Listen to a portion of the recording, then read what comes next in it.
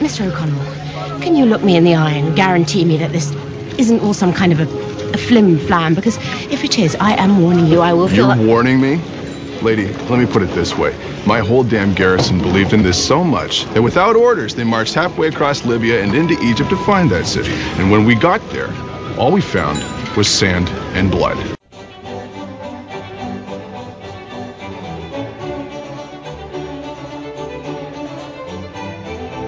All right, folks, welcome to the Man Cave Movie Review, the podcast that reviews the good, the bad, and the ugly of movies for men. This is episode 106, and today we're going to be talking about The Mummy. This great and fantastic film stars Brendan Fraser, John Hannah, Arnold Vosloo, and Rachel Weisz. Calm down. I am your host, Steve Michaels, and joining me is my very good and dear friend, Mark. Your strength gives me strength. Slover. Steve, for our listeners, they probably, you hear our voices. You kind of wonder, what do these guys look like? If you ever wondered what Jeff looks like, well, just... If you're curious, just when you watch the movie The Mummy, just when you see Warden Hassan, Jeff is a spitting image of Warden Hassan, and like Warden Hassan, he's a stinky fellow, but he has good taste. Love you, Jeff. That's payback for Dirty Dozen. He does. He is a stinky fellow, but he has good taste, yes. And he snores. Oh, my God. Oh, he snores. He snores and breaks wind. That's... At the same time. Exactly. Speaking of Jeff, you little stinkweed Muncie, unfortunately is not going to be here tonight because he is at a Cub Scout camp out jamboree type of thing. And I asked him, I said, Jeff, seriously, do you have to do this tonight? And he's like, and Jeff said that this is the last time that he has a chance of getting his tenderfoot badge. He's only been working on it 30 years, and this is the time he has to do it. So good for him. Yeah, that's why I told him. I'm like, you know what? By the time you're 40, that Aiden will probably be an Eagle Scout, and you'll just be getting out of Weeblos. Second class. Yeah, second class. Second class. There you go. All right, our other very good and dear friend Ken. I don't like cats. Roni is having some major internet technical difficulties. I believe the NSA has been tapping his line and probably screwed something up. So he is trying to reconnect. So if you hear his voice just pop in at some given time during the show, that's why. We're actually kind of running behind time because he's been having major internet issues. But anyway, that's the story there. So at this point in time, it is Mark and me, the dynamic duo of this podcast. Your strength gives me strength. Oh, my God. And so anyway, guys, we're going to be talking about The Mummy. Now, this is the remake. This is not the old classic 1930s one with Boris Karloff. This is the one with Brendan Fraser from 1999, and I'm sure you figured that out when I gave you the actor list.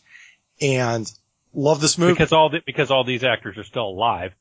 Yeah, because all these actors are still alive. Exactly. It's a fun movie. I remember seeing it. I don't think I saw it in the theater. I think it was one of those that ended up on cable. And I think actually I saw it with Deb, and we had just moved in our house, or we'd been in our house for a couple of years, and I remember painting, and this came on, I don't know if it was HBO or one of the cable shows, and we started watching it, and we stopped painting because the movie seemed so much, like a lot of fun. And even Deb loves this one. This is one of Deb's favorite movies. So is it truly a man cave movie? I think so, but then again, my wife is not the typical type of female that watches chick flicks. She can watch movies like this and still have a good time. So there you go. But again, fun movie. I really enjoyed it. And, Mark, any comments before we kind of bring the folks up to speed as to what this great and fantastic film is about? Yeah, I'm like you. I saw it in the movie theater. It was when I first was dating my lovely wife, Paige, and we went as a date because it's kind of that Raiders of the Lost Ark feel to it. And she liked it. She still, when she said, "What are you guys doing tonight?" I told her, she giggled. She goes, "Oh yeah, that was a fun date." It's a man cave movie, but you can take a date to it. Yep. And it is. So yeah, I'm glad we're doing it. Glad we're doing it. Yeah, it is one of those movies. It is clearly a man cave movie. I mean, you've got Well, God, we'll talk about the best list of guns. Yeah, we will talk about the armaments in this movie to death. But anyway, for those of you folks who don't know what this movie is about, here is the Man Cave movie review intro to this. I'm out. Kennan's on. All right, cross your fingers, folks. We're bringing Ken in. See, the thing of it is, you got to understand, folks. Ken is running an internet from the part of Indianapolis where they still have gerbils running the generators. So pretty much. They probably, one of the gerbils died, so they're trying to scrape up a sewer rat to, my 28 baud modem gets crapped out on me. You know, Ken, if you'd switch over from AOL. You got mail. There you go, folks. Ken is now joined the show, so we are good to go. So I am going to give everybody the Man Cave intro to this great and fantastic film. An American serving in the French Foreign Legion on an archaeological dig at the ancient city of Hamunaptra accidentally awakens a mummy. I love the whole sand wall thing, you bastard.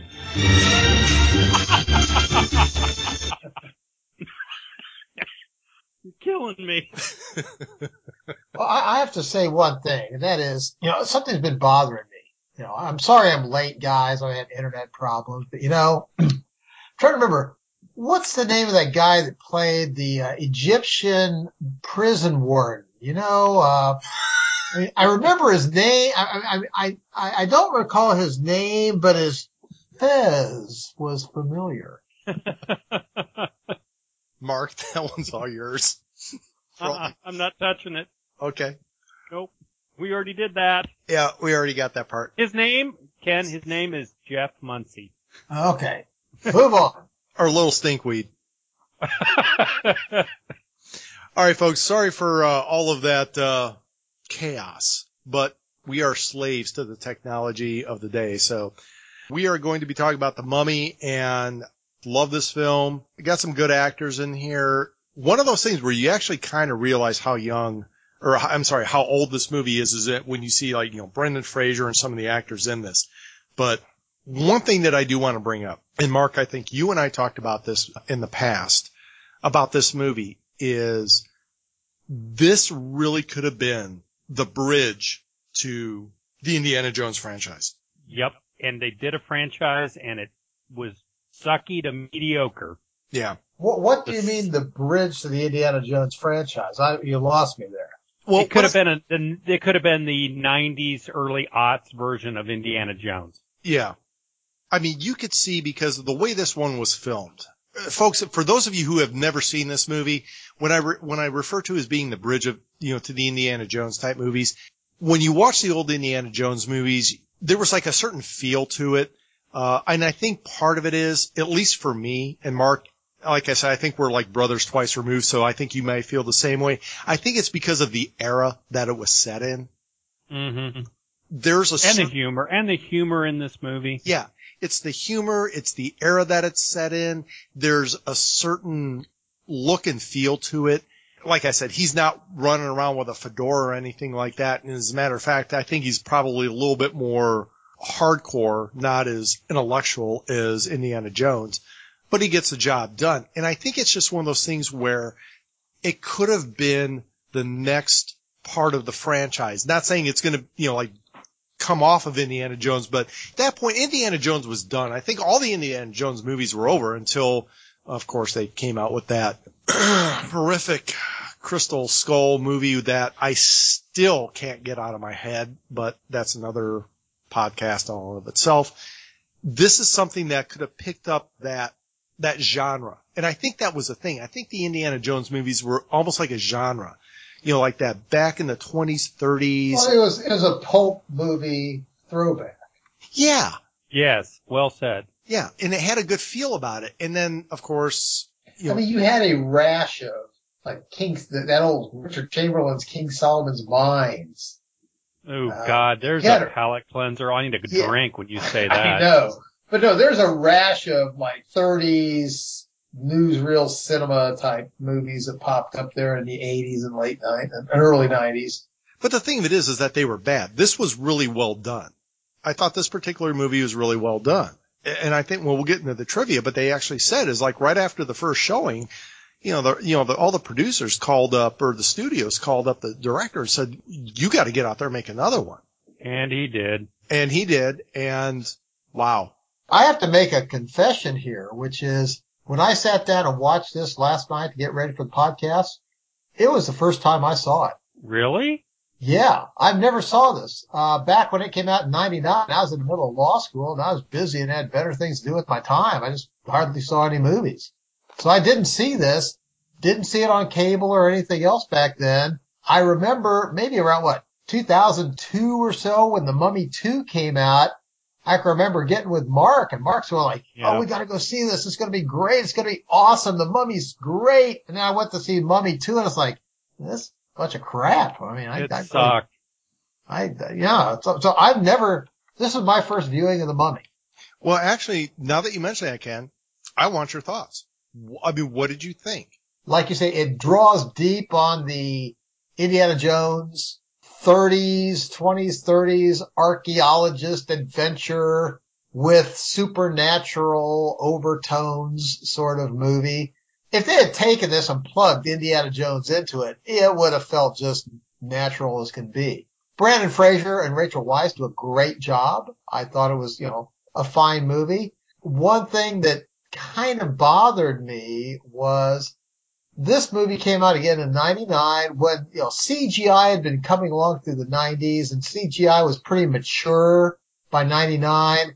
And they threw a lot of CGI scenes into this to the point where I was just sort of thinking, they're showing off. They're going like, ooh, we can do this cool scene. Let's just throw a cool scene in here. Doesn't really make any sense for the movie, but we'll throw it in just to show we can.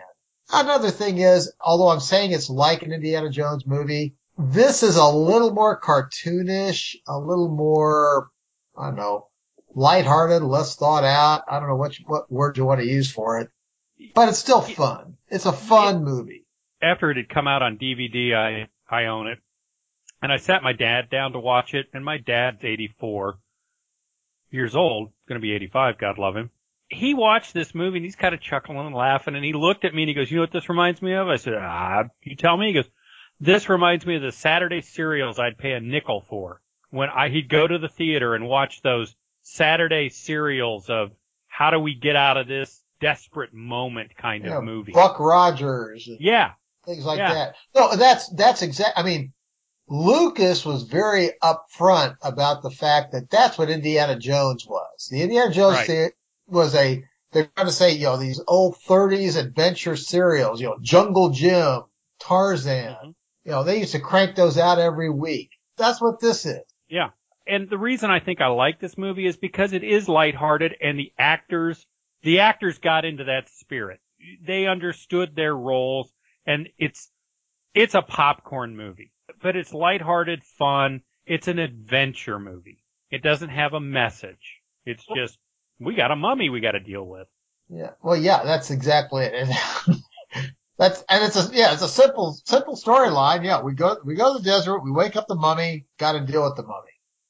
Right. Which is basically the plot of the original Mummy. I mean, I can remember as a little boy, like 6 years old, staying up late one night with my dad, watching Sammy Terry as the original Mummy. And I can remember just, being scared to death of that original Mummy with the Tana leaves and all that other stuff that went into it. And this is a good homage to that original Mummy. Well, you know what the other thing it reminds me of, and I'm really going to date myself, and Ken, I think you'll agree with me on this. It's got a Johnny Quest feel to it. Yes. I love Johnny Quest. I do too. One of my favorites, but it does have that Johnny Quest kind of feel to it. Because they had a Mummy episode with Johnny Quest. They did have a Mummy episode with Johnny Quest, and that Mummy was scary. Yeah. Yeah, and Dr. Singh was not in that episode. No, that's the evil Dr. Singh.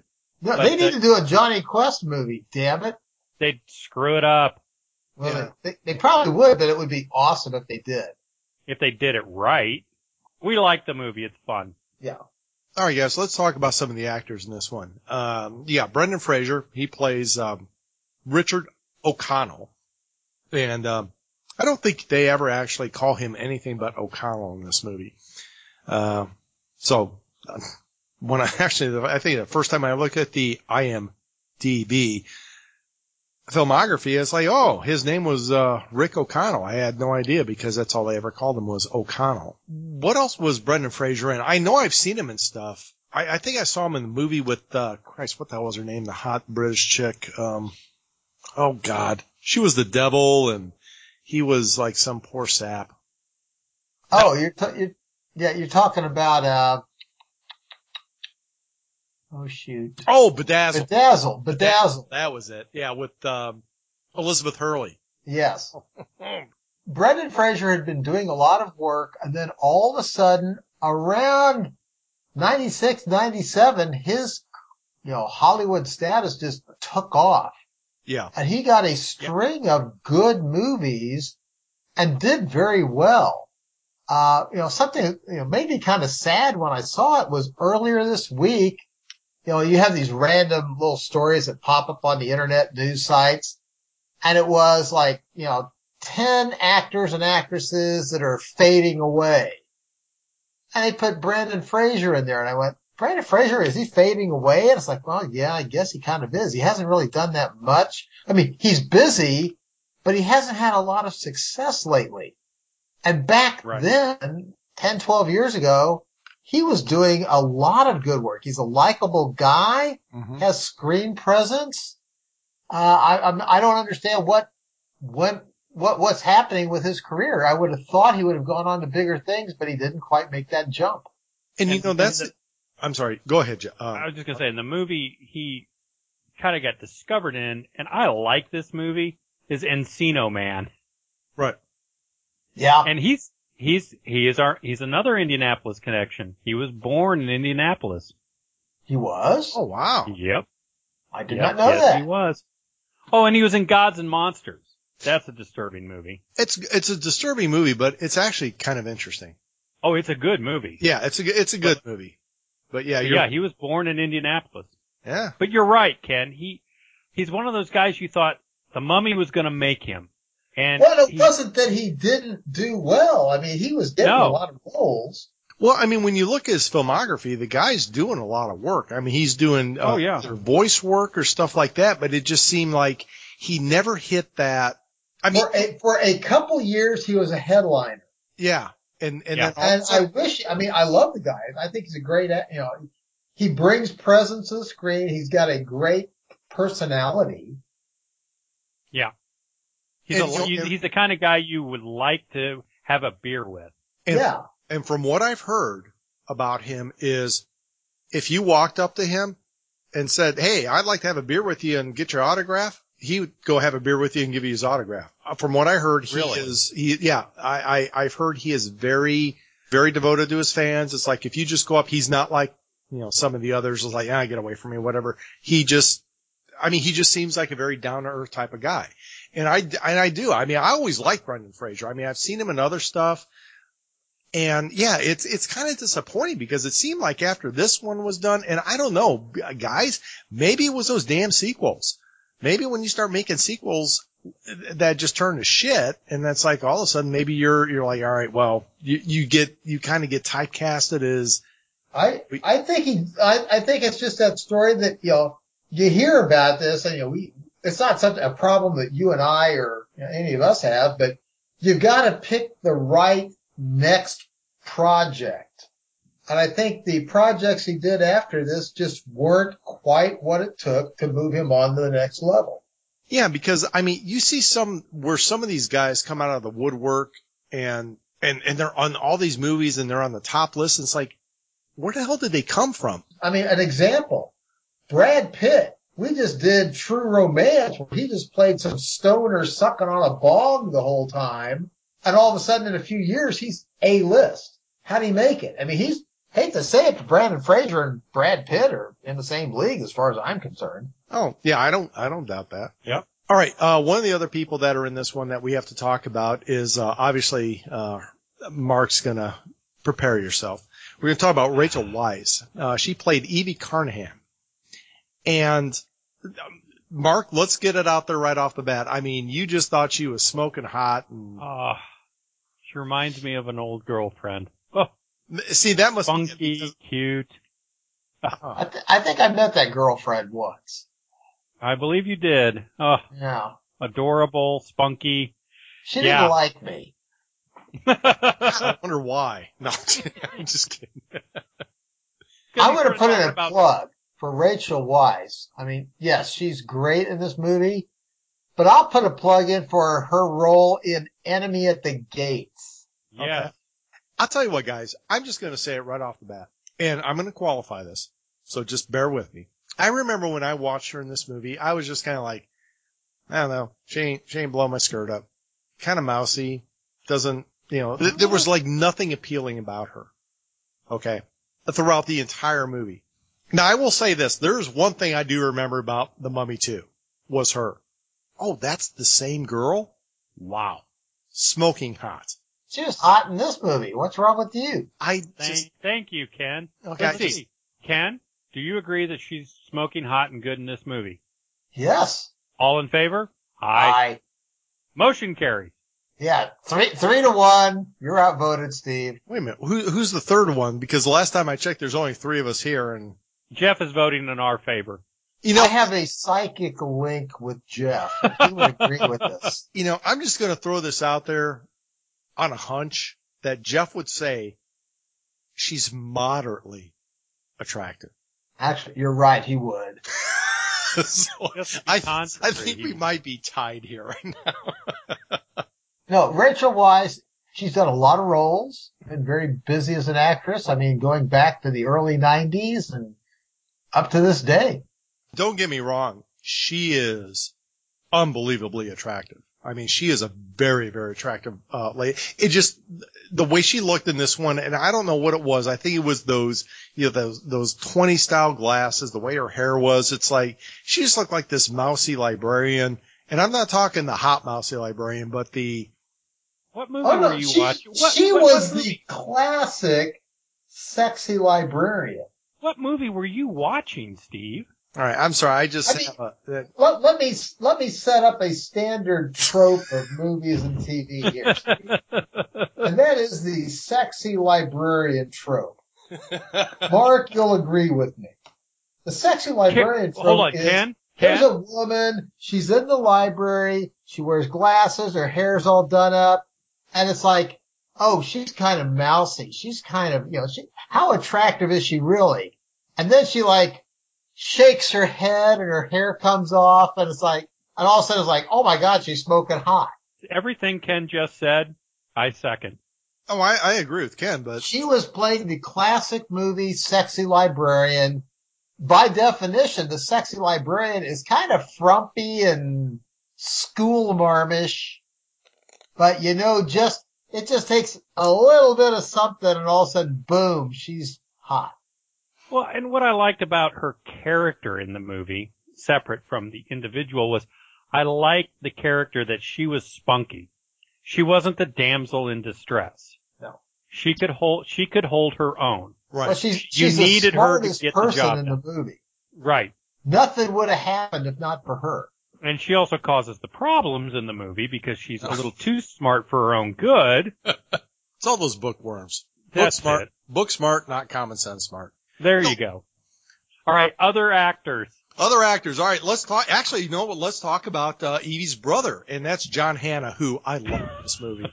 He plays Jonathan John Carnahan. And John Hannah, I've not seen him in pretty much anything else other than this. The guy's busy. He's doing a lot of work. And I'll tell you what. You know why I love this guy? Why? You know where he's from? Oh, God. Oh. No. Because he's from Scotland. And if it's all Scottish, it's crap. Yeah, he was born on April 23rd, 1962 in East Kilbride. And I probably said that wrong for my Scottish friends, but yeah, he was born in East Kilbride, Scotland. I was doing my research and I saw that and went, oh shit. We're gonna have to put up with Steve doing his Scottish brogue thing. Yeah, and he was John. Yeah, and he was an apprentice electrician for 4 years, and he gave up his work as an electrician after being accepted to the Royal Scottish Academy of Music and Drama in Glasgow. You know where Glasgow is at? It's in Scotland. Okay, I'm done. I just point of parliamentary procedure. Yes. Just to clarify, if memory serves, and unfortunately I was unable to make the last podcast, you didn't get to do that in the last podcast, did you? No, I didn't. I missed it. He had it bottled up. I don't know if there was anybody from Scotland in there or not. I didn't even look. But I liked him in this role. He played He is awesome. the bumbling brother who causes problems, but is also a useful idiot. Mm-hmm. He is useful. I mean, Oh, yeah. When push comes to shove, when the chips are down, he delivers. Yep. All right. The other actor in this movie is Arnold Vosloo, or Vosloo, because I don't know. Imhotep. Yeah, he's from Pretoria, South Africa, and I can't do a South African accent, so there you go. But he has been in he's been in several movies. Busy guy. I mean, he's doing a bunch of stuff. But yeah, he plays Prince Imhotep, who is the Mummy. But one other guy, I want to make a mention of him because I think the guy's pretty cool. I've seen him in several movies. And Mark and I talked about a little bit offline was Oded Fehr. He played Ardith Bay in this movie. And Oded Fehr has been in a bunch of the Resident Evil movies. That's where I've seen him. Yeah, you're right. It didn't hit me till just now. Yeah. He's a security guy. He's the hero security guy. Yep. Umbrella Corp. Stars member. Yeah. I mean, this guy is one of those when somebody says tall, dark, and handsome, it's him. And there are two other actors I think we need to mention are Kevin O'Connor, who plays Benny. Oh, yeah. You know, you go, okay, who's Benny? Everybody, this is a guy who will never, Steve Buscemi will beat him out in all the movies that he wants to be in. But you're right. If they put Steve Buscemi in that role, you would have felt like this role was made for Steve Buscemi. Right. And he's great as Benny in this movie, who is the weaselly guy who starts as the sidekick for O'Connell and is then the guy who causes O'Connell nothing but headaches. And I think he's great in this movie. He's the comic relief in a antagonist sort of way. Right. And then the other guy who is a huge character actor, you've seen him in a ton of stuff, is Eric Avari, who plays Dr. Terrence Bay. Oh, yeah. He's in a ton of stuff. You'll go, who is he? Go pull him up, look at him, you'll go, I've seen him in something. Yes. He's in everything. Yeah. Yeah, he's one of those guys, like I said, if you look at one of your home movies, he's probably in it. Yes. Great actor. He is. A very busy actor. I got to throw in my actor that, not that he had a lot of screen time, but Bernard Fox, who played Captain Winston Havelock. I remember this guy from back in the 60s when I was a little kid. I mean, he was in all sorts of stuff, but especially he was in Hogan's Heroes. Colonel Crittenden. Is Colonel Crittenden in Hogan's Heroes. In this movie, he plays a RAF aviator, but he was like 65 or 70 years old when he did the role. I mean, I gotta say, I gotta hand it to the guy. He did a very good job with his little bit of time, and he played his role in the whole big picture. And Ken, the other TV series he was known for in the 60s he was Dr. Bombay in Bewitched. Yes, in Bewitched. Yes. Yeah, again, dating myself as an old fart. But yeah, back in the 60s and 70s, Bernard Fox was a character actor that was in all sorts of stuff. Yeah. And it was still nice. around. It was very, I mean, it's one of those things that it warms your heart when you see a guy like that show up in a movie today. Because I haven't seen him for a while. Right. And one other for Hot Factor, Steve, just for Hot Factor. Oh, yeah. Patricia Velasquez. Yeah. Who played A Knox on the Moon. No. Oh. You thought she was attractive. Oh, she's, especially with the body paint. I don't care what they say out there. Ladies, take a look at this woman. This is what guys like. Oh my God. Don't think you have to starve yourself down to a stick. Look at this woman. This is what guys like. I'm just saying, because I know there's a lot of ladies out there who's like, I have to get thin. You know what? Look at her. You're fine. You get this body. We're all over it. Just don't get the body paint on there so I don't have to get killed by the Pharaoh. So. I'm not a fan of the body paint. I know the Ultimate Warrior died this week, and I mean, he was a big fan of body paint. It's like, you don't need to do body paint. But it looked good on her. It did. Yeah, I was fine with it. Yeah, I was fine with it. All right, guys, favorite scenes. What do you think? Ken? If I've got to do a favorite scene, it's going to be, oh man, I'm having a tough time thinking about it. I'll just say one thing that keeps popping out, which is they have all these elaborate CGI scenes, which sticks in my mind. And I'm not saying those are my favorite scenes. They stick in my mind because, in my opinion, they're overdone. This movie overdoes the CGI just because they can. I'll say a favorite scene will be the French Foreign Legionnaires battling the desert nomads at the beginning. It sets the scene. It's a classic sort of scene. I've seen this in many, many movies before. Is it great? Is it like standout? No, but it delivers. This movie cuts and pastes a lot of classic old time film concepts. And that's a scene that translates over nicely. Mark, what did you think about that scene? I know what Ken's talking about, and I thought it was really good. I thought the Legion waited way too long before they should have opened up, but that's a technical issue there. Well, that was my only beef. I'll jump. I've got to jump on top of Mark here. All bolt action battle rifles of the early 1900s were built on the idea that we're going to start opening up at like 1,000 yards range. Not wait till the whites of their eyes range. So yeah, they waited way too long to open fire. They could have mowed those Arabs down and ended that whole threat, but they didn't. And the Arabs on horseback with, and I love don't get me wrong, I love the German carbines, but on horseback, they all fire a volley and they wipe out half of the French in one shot. Yeah. You know, I can't miss, but I do like the scene, but I still kind of go, okay, yeah, we're all stormtroopers here on the French Foreign Legion side, and I know why we're supposed to be stormtroopers. Even in the old Beau Geste movies, they had a Maxim gun. A Maxim gun would have ended this. It would have ended it, but then, like, what good would that have done? You wouldn't have had a movie. It would have ruined the movie. Right. And that scene was pure Hollywood. So, I mean, you just go, it's pure Hollywood, and you enjoyed it. It's like, whatever. But the flip side of it is, there's some great little vignettes in there where, Brendan Fraser's character, O'Connell, he's pulling that bolt action on that lapel, and he's got a round sticking in his mouth. I love that kind of stuff. Yeah. But yeah, you're right. We all know what bothers us, but you have to have it to get where you need to go. Right. Your favorite scene. What do you think? Yeah, my favorite scene in the entire movie is everything that happens on the Nile River steamer. Yeah. I just love everything that takes place on the Nile River steamer. We get all the different parties together that are going to Hamunaptra. Benny gets reunited with O'Connell.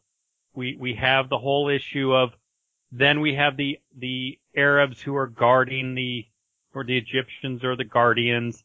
They appear. It sets us to the next stage, but I love some of the great lines, and one of my favorite scenes is the bit where O'Connell and Rachel Weisz's character Evie are coming out of her room, and there's a guy firing at O'Connell, and his rounds are punching through, and she pulls him away just in the nick of time. That is a great little scene. It is.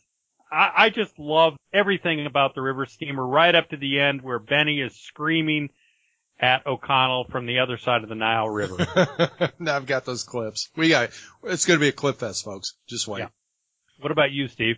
I'll tell you what, one of them is, just like you said, the Nile River steamer scene is just great because it's just so action-packed. There's a lot of action going on, and it's really well done. The music really fits in there, and we're going to talk about soundtrack in a bit, folks. Wait. The other part that I really did enjoy was really kind of at the end, was the whole showdown with the mummy. I just thought it was really well done. And Ken, I know, I understand what you're saying about the CGI. And I think here's the thing.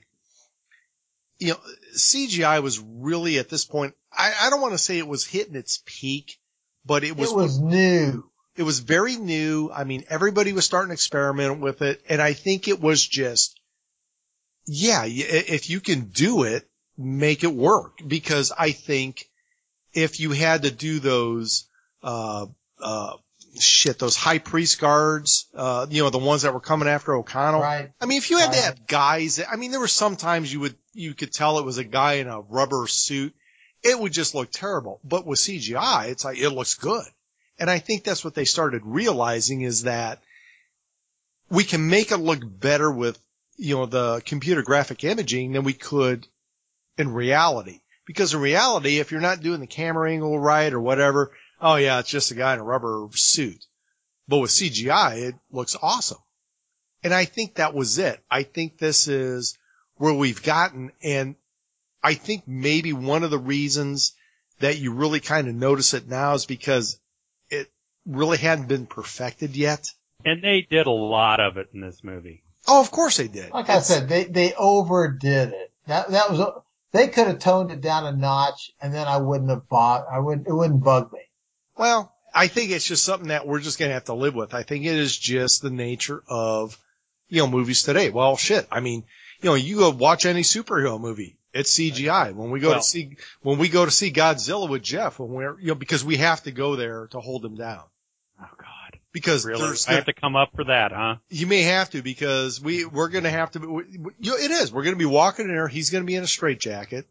Hey, I went and saw Captain America with him, and he was very balanced and normal. But that was Captain. That's not Godzilla. Yeah, this is it. Captain America wasn't a giant lizard monster destroying his city. That's one thing. If he's in there by himself, my God, can you imagine what's going to happen? We're going to have to hit him with 200 cc's of Thorazine. Well, I have to say, if it's on at that studio movie grill that we went to, that's an awesome establishment. You got a full bar. You got good pub food. They bring it right to you while you watch the movie. It's awesome. I might have to get a cab for that. Okay, you need to check this place out, Steve. It's right down the road. I will. I definitely will. All right, guys, we are done with scenes. Let's move on to, I'm going to do a little bit of trivia, and then we're going to move on to, Brother, What You Drinking? So there's some trivia here that we have to mention because it's pretty good. With the exception of a loincloth and a few pieces of jewelry, Patricia Velasquez. Did I say that right? Velasquez? No. Velasquez. My apologies to our Spanish-speaking friends. Her costume consists entirely of body paint, which took 14 hours to apply.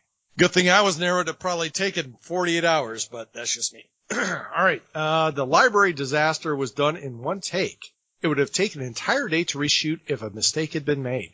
Oh, I like this part. The white nightgown that Evelyn wore when the ship was attacked became transparent when it got wet and had to be digitally painted white during post-production so the film could keep its PG rating.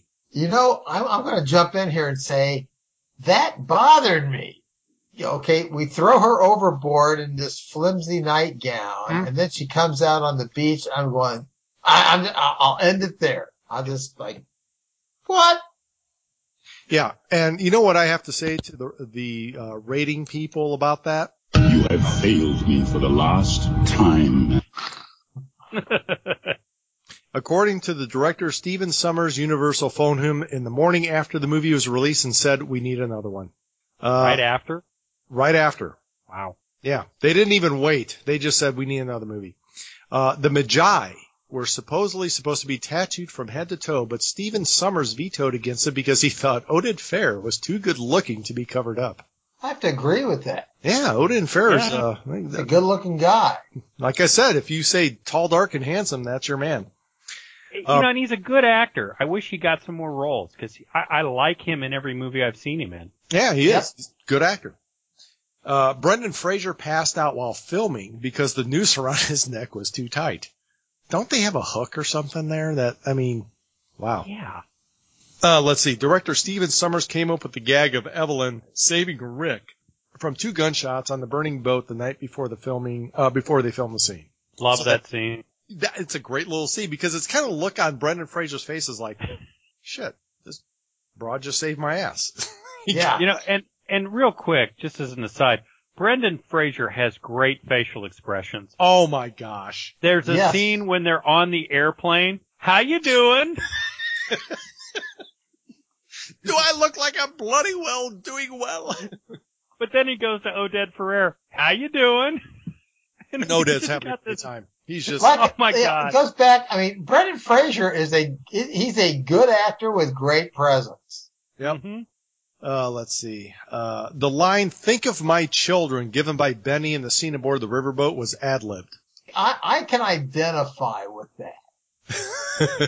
Amongst my fellow podcasters, it's like, I may not have any children, but one of these days I might. But Ken, your dental hygiene is much better. Even if I didn't brush my teeth for 2 years, it would be his. And that gets me. How do actors break into major roles and get a lot of, actor acclaim when they haven't brushed their teeth for 10 years? We see this over and over. I guess it must be a European thing. All right. I'm calling bullshit on this particular piece of trivia. Before Brendan Fraser, the role of Rick O'Connell was offered to Sylvester Stallone. Evie, yeah. Well, it wasn't just offered to him. It was offered to like half a dozen A-list guys back in that day. Yeah, and they all would have sucked. Yeah. Who Ben else Affleck? Who? Ben Affleck? God, what the hell was it? I just passed it up. It was, Brad Pitt, Tom Cruise. No, it was, Matt Damon, Ben Affleck, Chris O'Connell, and Matthew McConaughey were considered for the role of Rick O'Connell. This is one of those movies, now that we see it, Brendan Fraser's, he's the guy for it. Yeah. Yep. Now, I could have seen Matthew McConaughey. Of any of them, yes. I'll go that far. Of those 4, well, right off the bat, Matt Damon, Ben Affleck, you know what, go write movies or do something, but you guys can't act your way out of a wet paper bag. I have never seen a single movie of either of them where I've even seen anything remotely resembling acting talent. I kind of like The Great Gatsby. I saw that recently. Well, I don't know. Who was it? Which one of them was in it? Affleck wasn't in it. Oh, okay, I'll back up. That's Leonardo DiCaprio. Right. Sorry. To be honest with you, now there's a guy that actually knows how to act. Right. He may not like his politics or whatever, but at least he's a good actor. He can actually act. He is. He was good in The Aviator. Yeah. And I'll tell you what. The what. Aviator is a great movie. I'll tell you, the best movie I ever saw him in was The Departed. Oh yeah. My God. I mean, it's a hard movie to watch, but I mean, Okay, when are we putting that on the list? Yes. Well, we'll get it on there. All right, guys, that is it with trivia. Let us move on to Brother What You Drinking. Mark, I'm going to kick it off to you. All right. I went to my favorite liquor store. You both know it. You've done the Hajj to the liquor store. Liquor bar. Wonderful. Thank you. You guys need to come down here. I got a new game you guys have got to play. We got to get together. It's a space conquest game called, I think, Infinity. I'll send you a link. And I was just sitting the other day thinking, like, it's time for me. I need to run down and pull you away from the family commitments for. Well, I got 2 more weeks to film I've got to get my thesis done this week and next week, and then I'm a free man. And Good. I'll send you guys a copy. But anyway, back to the show. Picked up a beer. I've really fallen in love with this brewery. I went out last fall with my kids to St. Louis, took them to the City Museum. If you've never been to the City Museum in St. Louis, it is an incredible experience for all ages. Go look it up. Go look up the City Museum. But we went out to St. Louis and had a little mini vacation.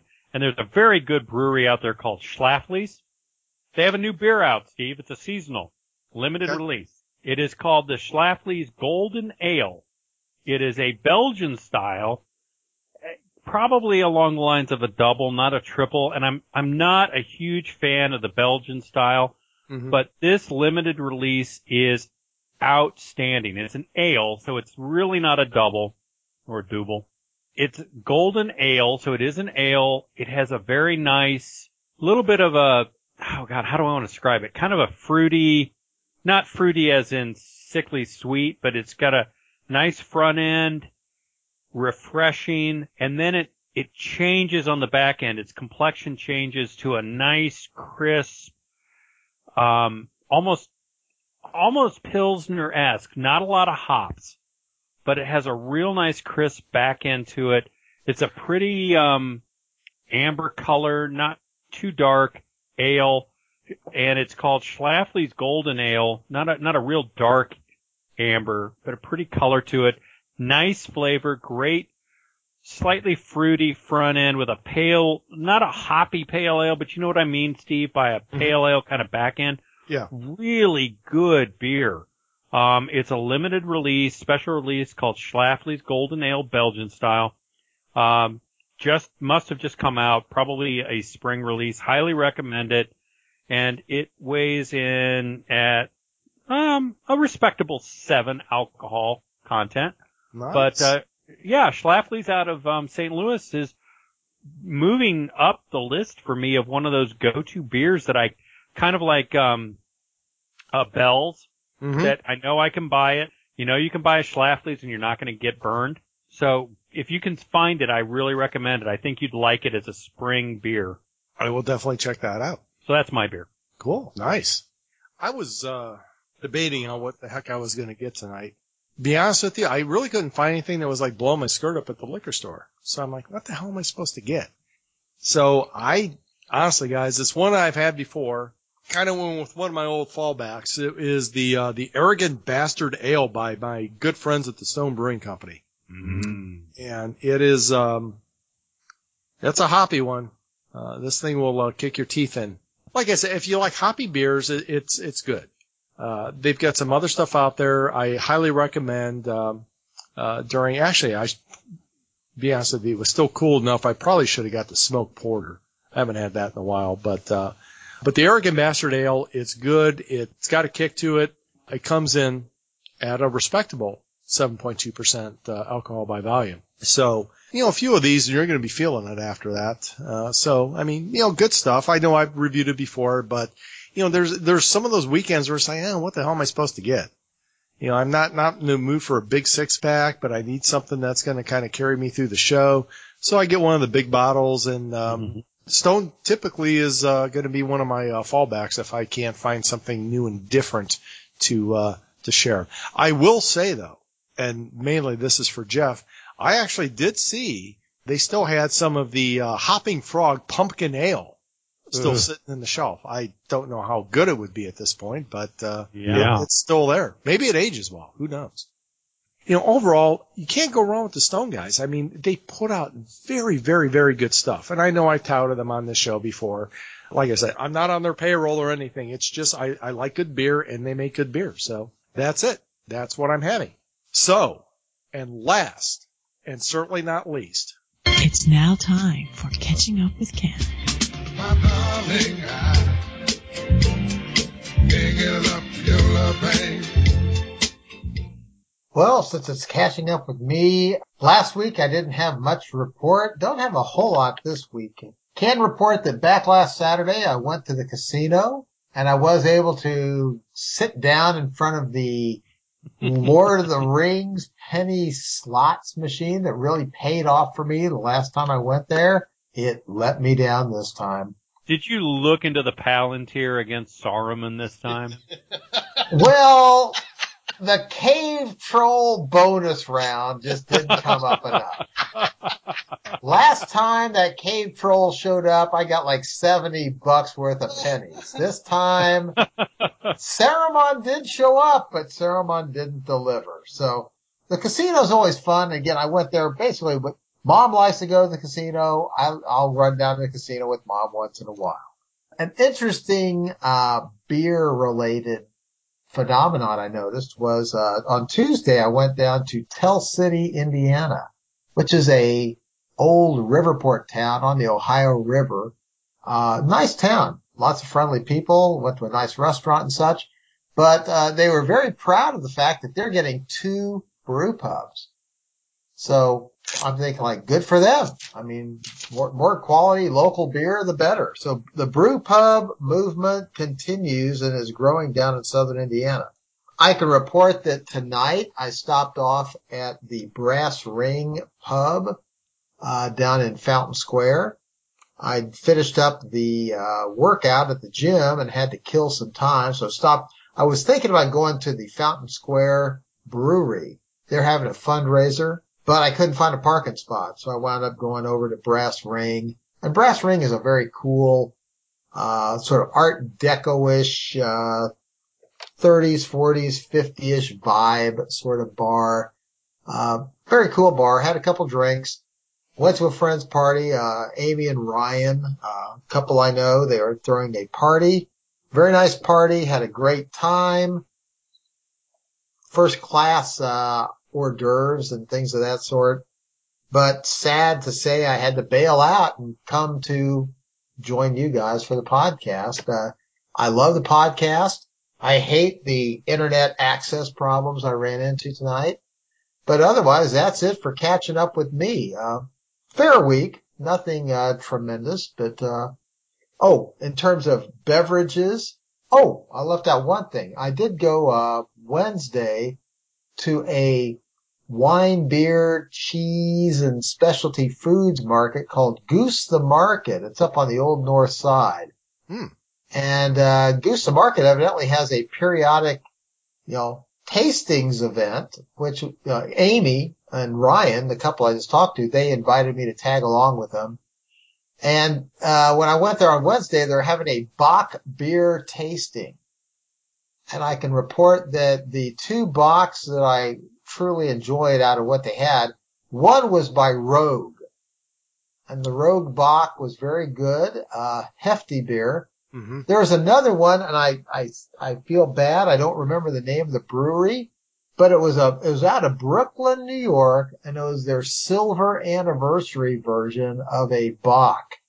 And it was very nice. Tonight, all I've been drinking is vanilla vodka and Diet Coke. Nice. Ken, you know what you mentioned about some of the brew pubs down in southern Indiana? That is becoming, I think, I don't know if it's something that's a national craze right now, but there's actually 2 new ones that are going to be opening up here in Westfield. And it seems like they're just popping up everywhere. It's like everybody's opening up a brew pub. As a matter of fact, there was one. Gosh, I'm trying to remember the name of it. I saw it in the Indianapolis Business Journal. There's some guy, I think he's calling it Whiskey Tango Foxtrot. It's some Marine. Yeah, some former. I like that. Yeah, he's opening up his own place, and I thought I read Fountain Square, but I could have gotten that confused from somewhere else. But there's a bunch of guys that are just opening up brew pubs everywhere. And like I said, this one, it's called Whiskey Tango Foxtrot. It sounds like a cool place. So I'm eager to try it once it opens, if it's not already open. I don't have the details. It's just something when you want to go, let me know.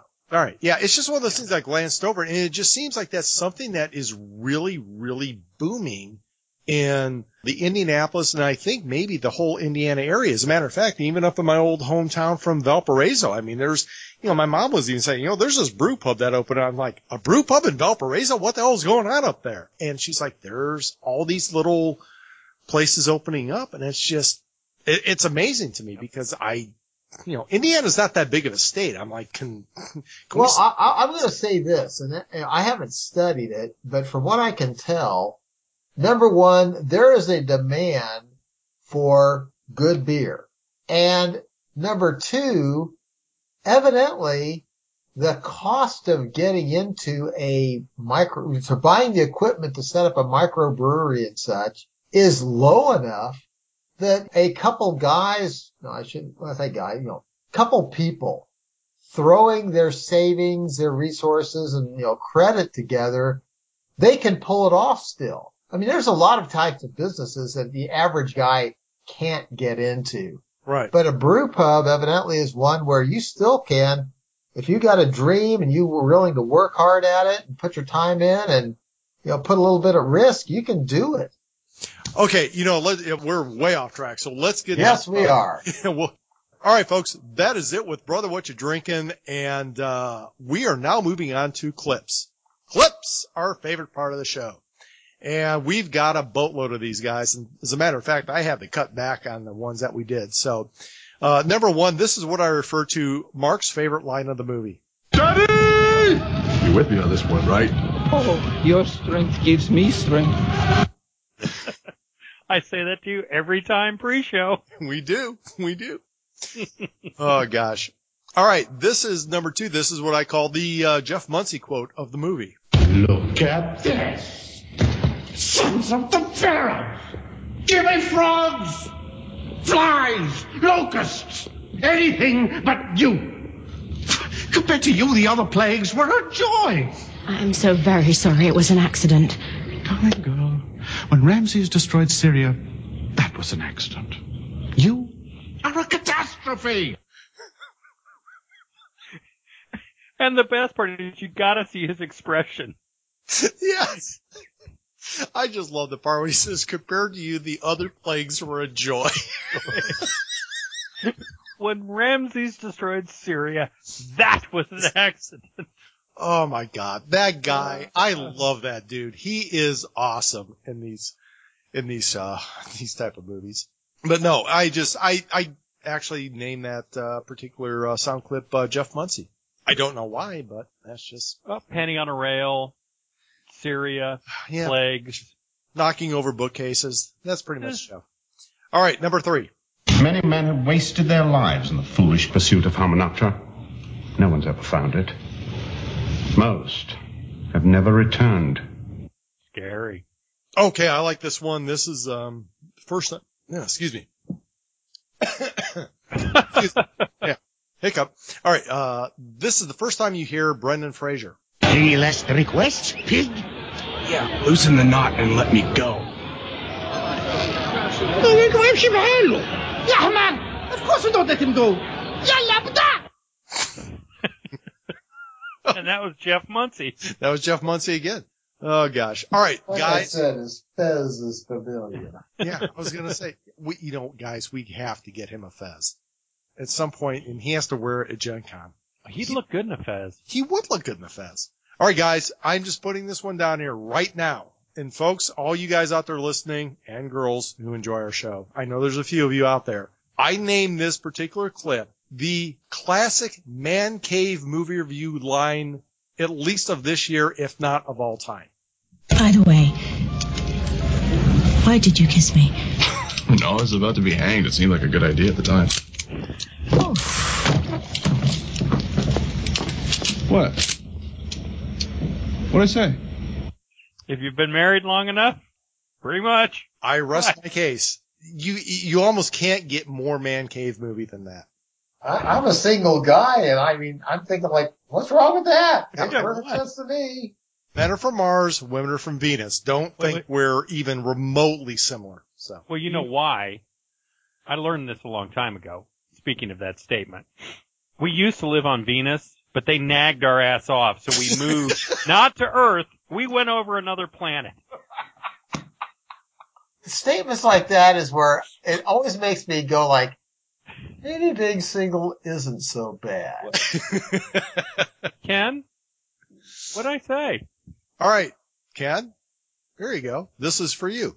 Well, if it ain't my little buddy Benny, I think I'll kill you. Think of my children. You don't have any children. Someday I might. Shut up.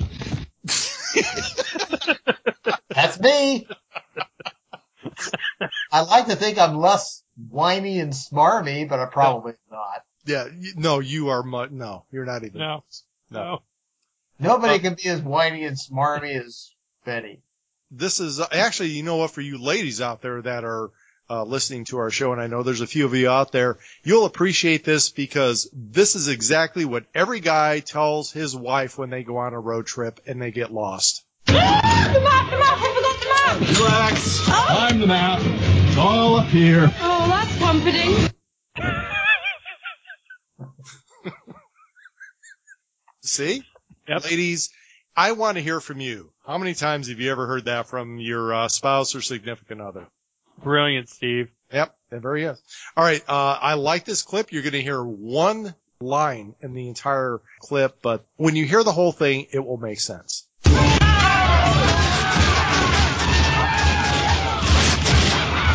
Americans. The only guys having a good time on the firefight are the Americans. Oh, yeah, they're just blazing away. Be there all night. Yeah, it's like we got ammo to spare. Yep. Oh, gosh. All right, this is, as a matter of fact, gentlemen, my daughter, who loves this movie, said, I hope you have the wrong side of the river quote in this. So, here we go. O'Connell! It looks to me like I've got all the horses! Hey, Benny! Looks to me like you're on the wrong side of the river! And the reason this movie works is because of the way Brendan Fraser, his facial expressions, his delivery of lines, he's perfect for it. Oh, my God. No one else could do it better than he could. He's got a very animated face, too. Yes. I've got to agree. Again, I commented on it earlier. He's, of all the people out there at, 1999, I mean, he was the guy, this role was made for him. Oh, absolutely. All right. This is number 10, and this is another homage to our very good and dear friend, Jeff Muncie. Glenlivet, 12 years old. Well, he may have been a stinky fella, but he had good taste. Love you, Jeff. Love you, Jeff. This is what happens when you don't show up, but. Where was that drink from? Oh, Glenlivet. It's, only one per night. That's, Ken, don't. I'm just poking the bear. You are. Don't do that. Are there bears in Scotland? Move on. Okay. All right. This is, actually, this is the quote for a lot of our listeners out there. I'm sure some of you guys, and ladies, the few of you out there that listen to our show, sometimes have this feeling as, you listen. I just wish I could have chucked it in with the others and gone down and flame in glory instead of sitting around here rotting of boredom and booze. Cheers. I say that every night when I do this podcast. I know. I'm just thinking, it's like if you're like that, God, can you imagine the people that listen to the show? Oh my gosh. Guys. All right. I love this one here. One of the great lines. And we didn't talk about it, but great writing in this movie because, this is, one part of it. So what's your little problem got to do with His Majesty's Royal Air Corps? Not a damn thing. Is it dangerous? So you probably won't live through it. Hi, Joe. Do you really think so? Well, everybody else we bumped into has died. Why not you?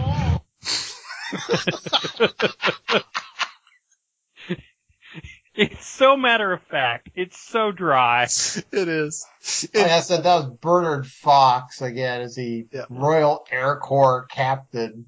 And the best part is he's sitting in a dune and he's got his little sidekick holding the big umbrella. But he's got that Victrola playing his music. Yeah, he's got nothing to do. Yeah, he's just sitting there. He is the one lone RAF officer in Egypt. Oh, that's great. All right, the last and certainly not least, I think this might be a record for clips, but I'm not sure, but here we go. I loved the whole sand wall trick. It was beautiful, you bastard. That's Benny. I love Benny. That's Benny again. Benny, well, really, I mean, would you guys agree with me that before he played this movie, he watched Casablanca 50 times to get Peter Lorre's expressions down right? What, Ken, I think you're right. I think you are absolutely right. You hit it because he's got the fez. He's got that little, that little pencil mustache going. You might have hit on something there. I think they were deliberate. They went and said, like, look, you're going to be Peter Lorre. Yeah, just don't say Reek. Where are the exit visas, Reek? Another man cave movie. A quintessential man cave movie. Quintessential, and that would definitely be the oldest of the man cave movies that we've ever done. I'm ready anytime you are. Oh, that is a great movie. You know, let's, it's getting on. Oh my God. Put it on the list, Steve. Yeah, definitely on the You need a hot babe. What Steve needs is an 8x12 whiteboard behind his recording stand so he can start jotting all this stuff down. I do. Actually, you know what? I think I've got room. I could probably put one up. I think you need to do this, Steve. You're letting the viewers or listeners down. I should. Get on it, Steve. It's okay. Whiteboard tomorrow.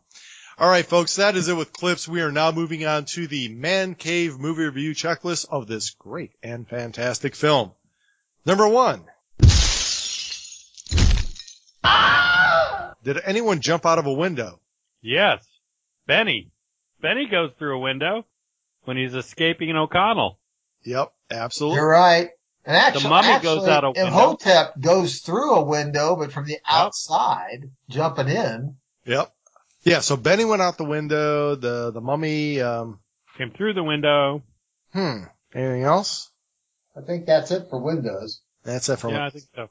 This is number 2 of the checklist. If you want him, come and claim him.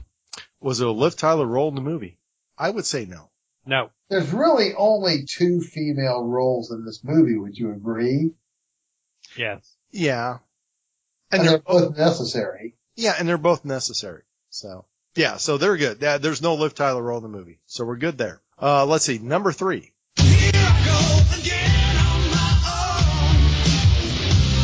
Could the female role be better played by Tawny Kitaen? Let's see, 99, Tawny would have been 30. Better? No. She could have been. Could have been played? Probably. She could have played an Ox in the Moon. Yes. Yes. She couldn't take over the Rachel Weisz role. Nah. No, but a Nox on the Moon she could have played. Oh. Yeah, because basically all you have to be for that role is hot. Yeah. Right. Yes. I would agree. Yeah, absolutely. Number 4.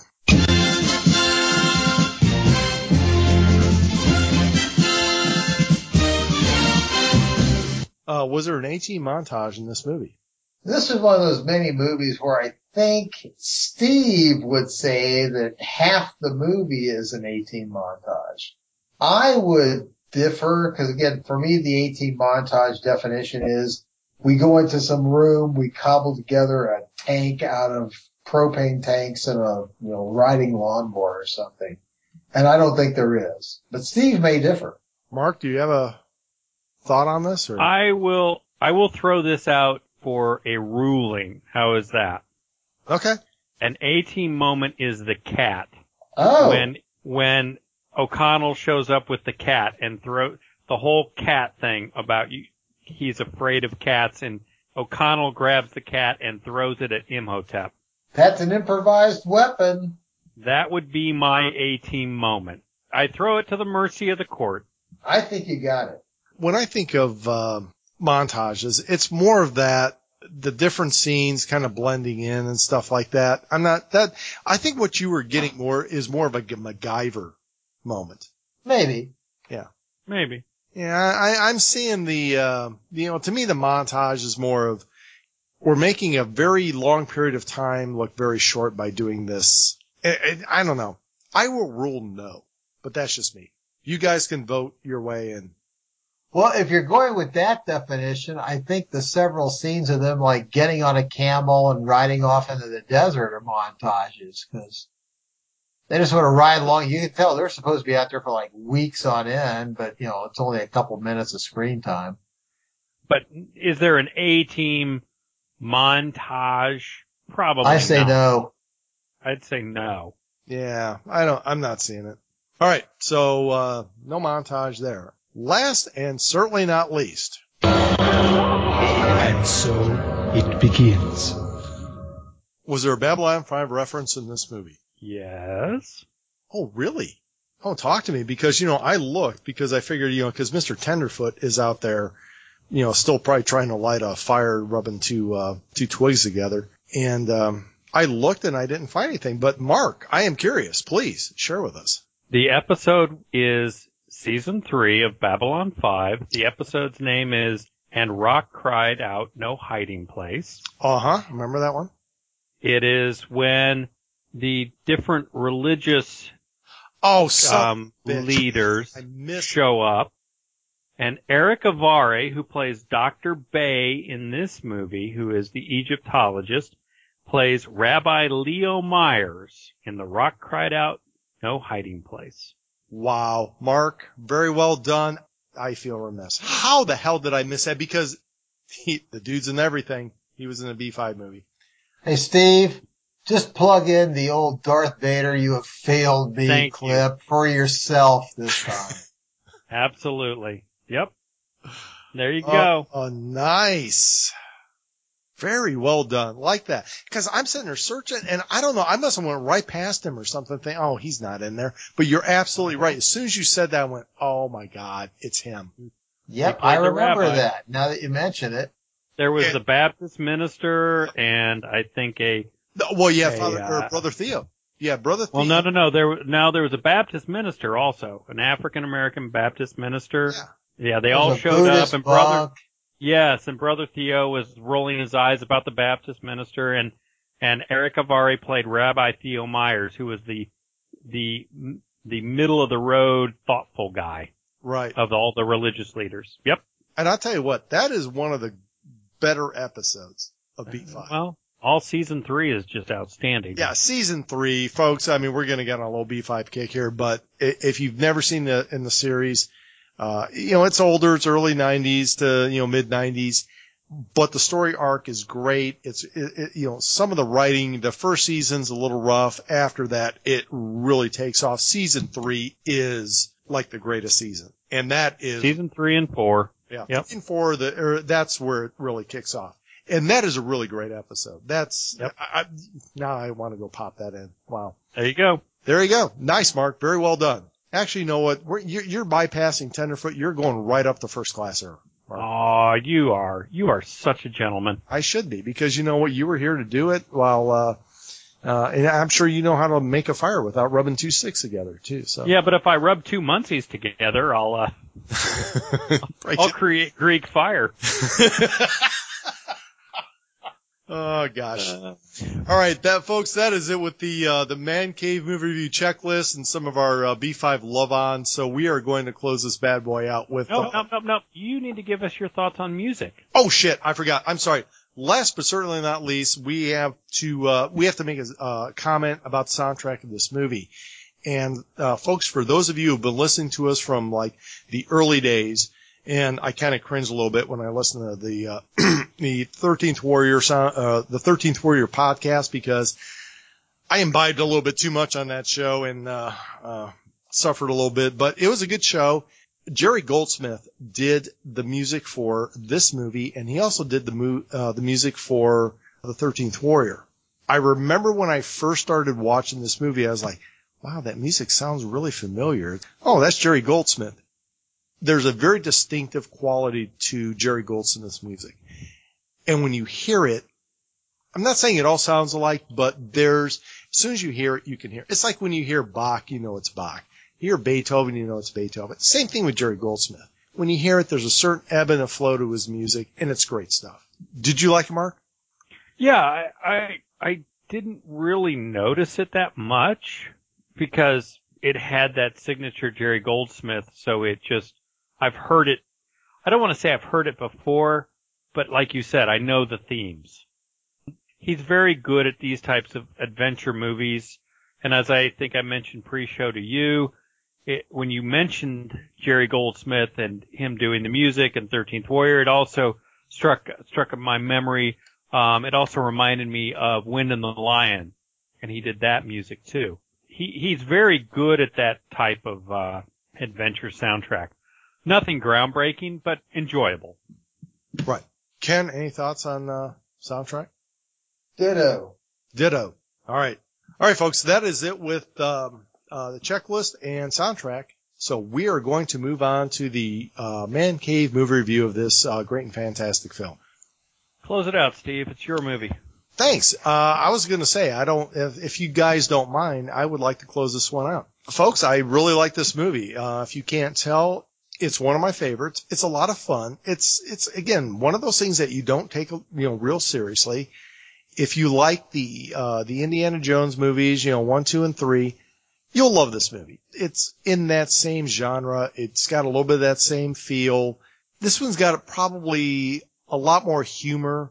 And when I say humor, I'm not talking comedy. It's more of just situational humor, the one-liners. A lot of the clips that you heard kind of give you that feel for what this kind of, the type of comedy that I'm getting at. But it is a solid, great action adventure movie. A lot of gunfire, a lot of action, just an all-around good fun movie. I really enjoyed this one. I was really excited when the sequels came out, or I should say the first sequel came out. Was really disappointed. I don't know what they were thinking, but evidently they were thinking enough that they made enough on that one. They made a third one, which I've never seen. Probably never will, because for those reasons. But this movie's a gem. This movie really is a gem. I had a great time with it. I like it enough. I'm going to say this is a 9. I like the era. I like everything about it, the look, the feel, the music. Everything kind of clicked with this movie. So for me, this movie's a 9. I enjoyed it that much. Ken, any final thoughts? Yeah. As someone who just saw this for the first time yesterday, I can't quite get into Steve's shoes. I would give it a solid 7. I mean, I like it. It's a solid movie. To me, it was kind of cartoonish, and parts of it for me feel kind of dated. Maybe that's just the fact that I'm watching it now, and I didn't see it back there, 14, 15 years ago when you guys saw it, when it was new and fresh and everything else. I'm comparing it to what's out there today, and I'm not as taken with it. It's good. And please, listeners, if you haven't seen it, watch it. It's entertaining. I mean, I'm not going to give it a bad review, but I can't give it a 9. No, I understand. I mean, it's not that type of movie for some people. It's just one of those, when I say I give it a 9, and my thing is, I don't give it a 9 because I think, it's like one of the greatest action movies ever. I give it a 9 because if it's one of those movies where I'm like cleaning the house or whatever and it pops on TV, I'll stop cleaning and I'll sit and watch it because I understand. Yeah. I'm probably in the same boat. When has this just popped up on TV? I mean, to me, never. They ran it heavy on AMC last month. They did? Or TNT or TBS, yeah. It was running all the time last month on one of those cable stations. Yep. You couldn't turn around without it not being on. If it was on, I would sit down and watch it again. And I'll go in between the two of you and I'll give it an 8. Because I like the period, I like the genre, I really like Brendan Fraser. It's a fun Johnny Quest kind of movie. To our listeners, if you like adventure movies, you'll love it. Oh yeah, absolutely. If you like the Indiana Jones movies, go see it. You're not going to be disappointed. Right. Trust me. Right. Fun stuff. Yeah. And if you don't like it, if you want a refund on your movie rental, just contact Jeff Muncie and he'll be happy to reimburse you for the cost of your movie rental. There you go. All right, folks, that is it. That is the Man Cave movie review of this great and fantastic film. That is it for Man Cave Movie Review, episode 106. Check us out on our website at mancavemoviereview.com and look for us on iTunes at Man Cave Movie Review and leave us a comment and tell us if you liked the show or didn't like it. And we're also on Stitcher. So follow us there and check us out and leave us a review. And you can also follow us on Twitter at Man Cave Movie.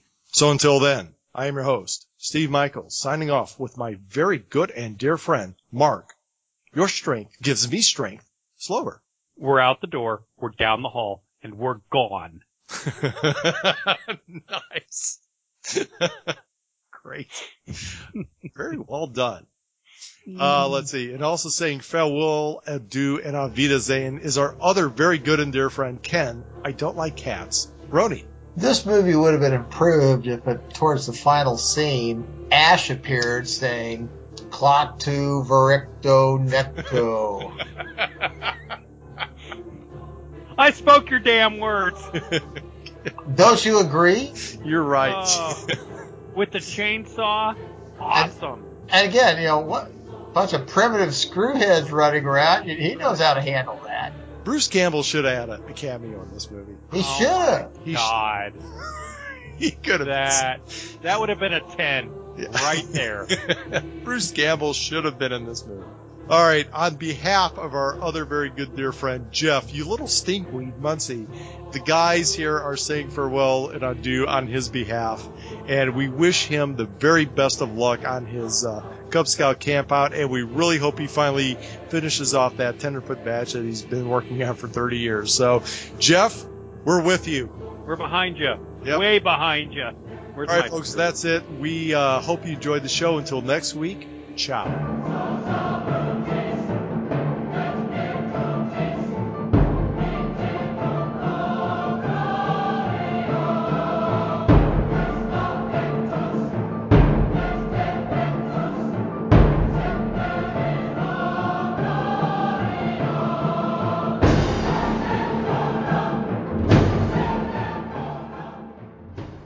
Let's see, here we go.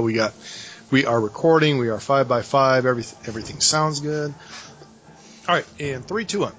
All right, folks, welcome to the Man Cave Movie Review, the podcast that reviews the good, the bad, and the ugly of movies for men. This is episode 106, and today we're going to be talking about The Mummy. This great and fantastic film stars Brendan Fraser, Jonathan Carnahan. Actually, did I spell his name right? I don't think actually his name. I think that's his name in the damn movie. I probably screwed that up. You did. I did. His name is John. Yeah, you did screw that up. I wrote the wrong goddamn name down. Why, yes. Oh, shit. Why, yes, you did. There's the blooper reel. Why, yes, you did that one up. His name's John Hannah. John Hannah. His character is Jonathan Carnahan, but bravo. Oh. Go get Ken. Nice job, dumbass. Oh, there we go. There you go, folks. That's, okay. Michael's out.